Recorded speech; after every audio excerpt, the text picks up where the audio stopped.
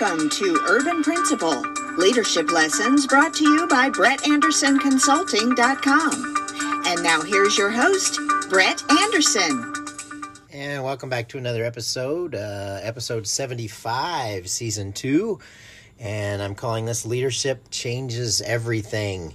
We've talked about similar things, of course, in the past, but leadership is the common factor that we are always discussing, and also the culture and building a positive culture.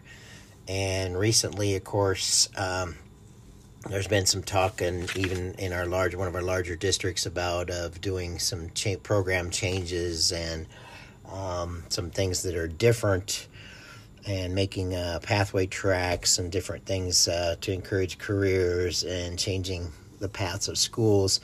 And it's interesting because we used to also have what's called an equity formula, and schools are different. And districts often want the buildings to be the same and give equal FTEs and equal resources. And the big thing there is schools are never the same, though. Each community is different.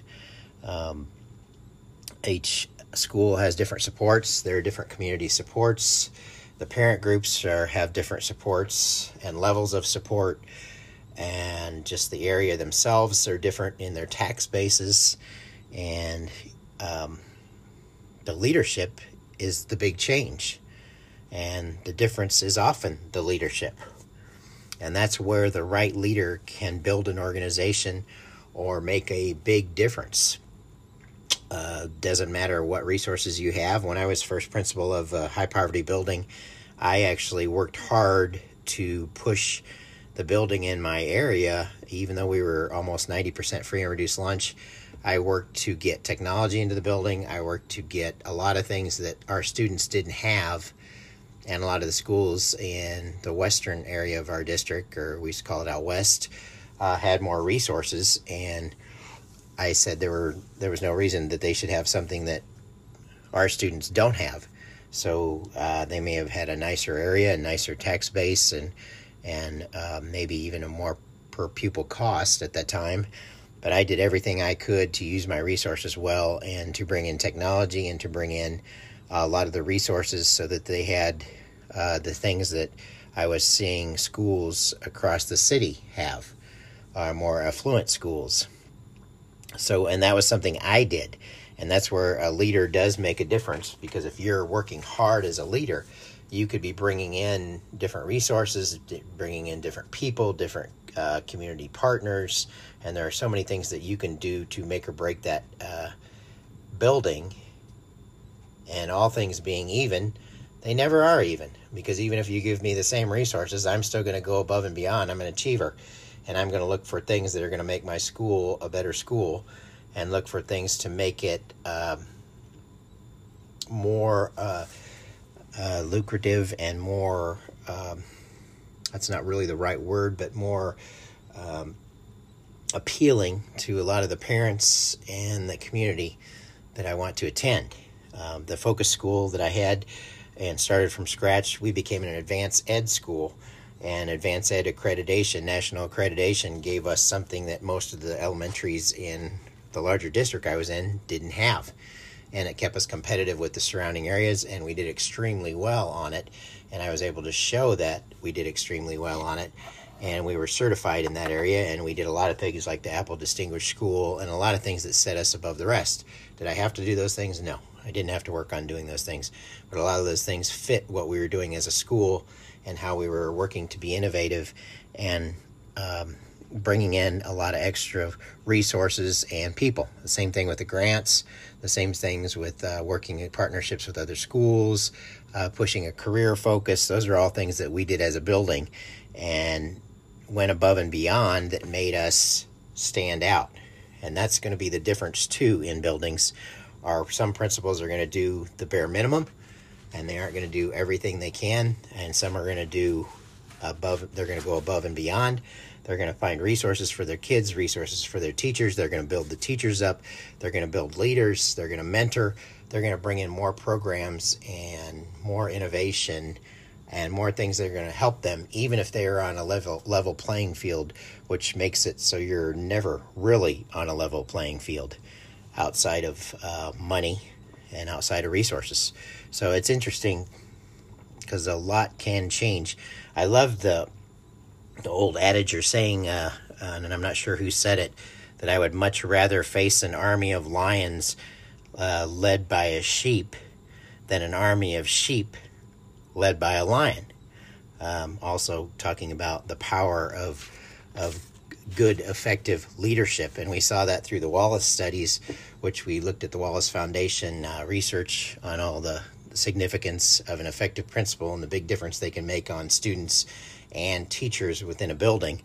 And it's about time that's actually been reviewed. That's something I've always believed anyway, because if you have the right leadership, things are going to move and things are going to change.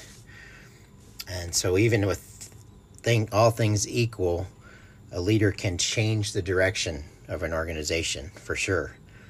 Any initiative or effective program, it takes the dedication of a leader to kind of drive that and promote that vision and promote the leader. The leader promotes and encourages the vision of the building and works at making it a reality and helps to keep the focus on that vision. And promoting and encouraging staff is so important. John Gordon, I just saw, and I'm a John Gordon lover and love the positivity of all his resources.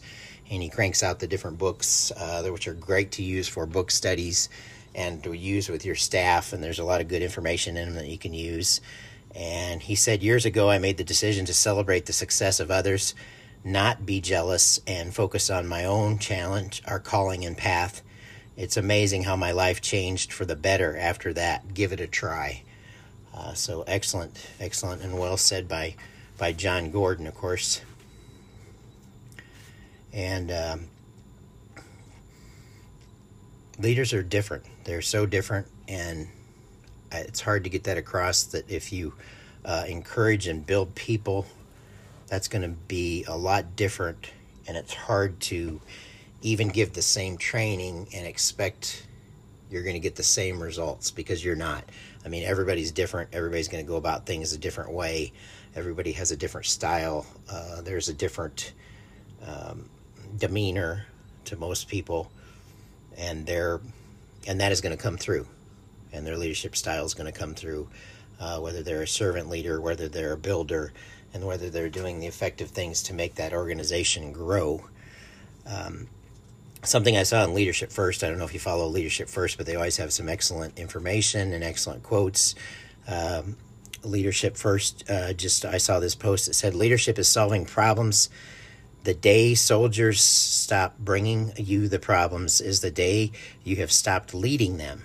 They have either lost confidence that you can help or concluded you do not care. Either case is a failing of leadership. And that was Colin Powell. And as a leader, of course, I had people bringing me stuff all the time that they wanted to either talk about or problems. And as Todd Whitaker says, they always bring you their monkeys, and you either help them solve those problems, or you develop a collaborative style with your staff so that you're all solving problems together and getting things done in a positive way. And that's the best way to do it. But I love what Colin Powell says, because that is so true as well. And I want to share a little something from John Maxwell again. And, I like John Maxwell's stuff too. And this is from the 24 indispensable qualities of a leader. And this is two different kinds of leaders.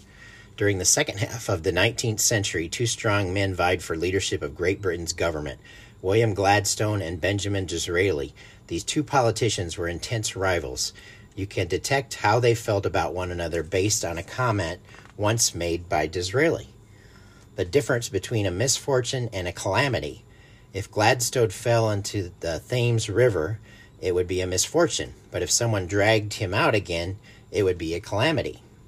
Gladstone, leader of the Liberal Party for 3 decades, is considered by many to personify the best qualities of Victorian England. A career public servant, he was a great orator, a master of finance, and a staunchy moral man. He was made Prime Minister of the United Kingdom 4 different times, the only person in the nation's history to receive that honor. Under his leadership, Great Britain established a national education system, instituted parliamentary reform, and saw the vote given to a significant number of people in the working classes. Benjamin Disraeli, who himself served twice as Prime Minister, had a different kind of background. In his 30s, he entered politics and built a reputation as a diplomat and social reformer.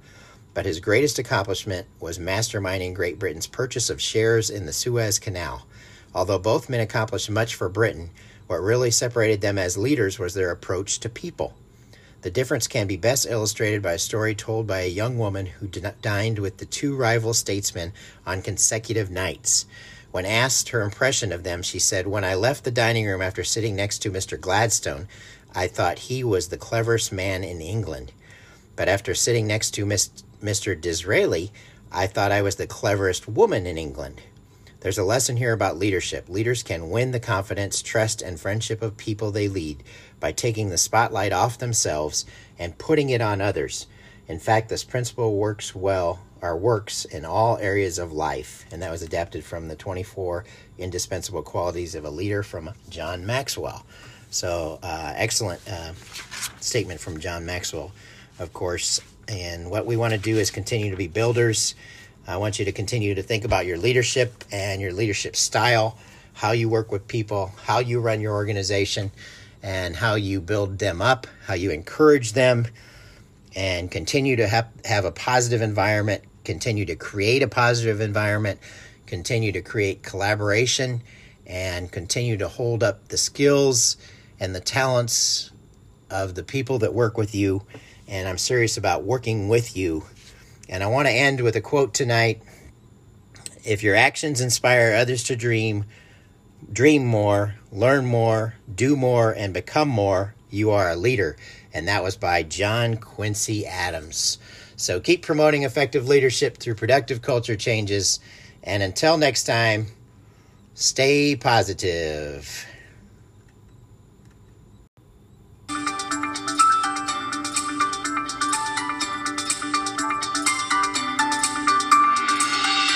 You've been listening to Urban Principle, leadership lessons brought to you by BrettAndersonConsulting.com.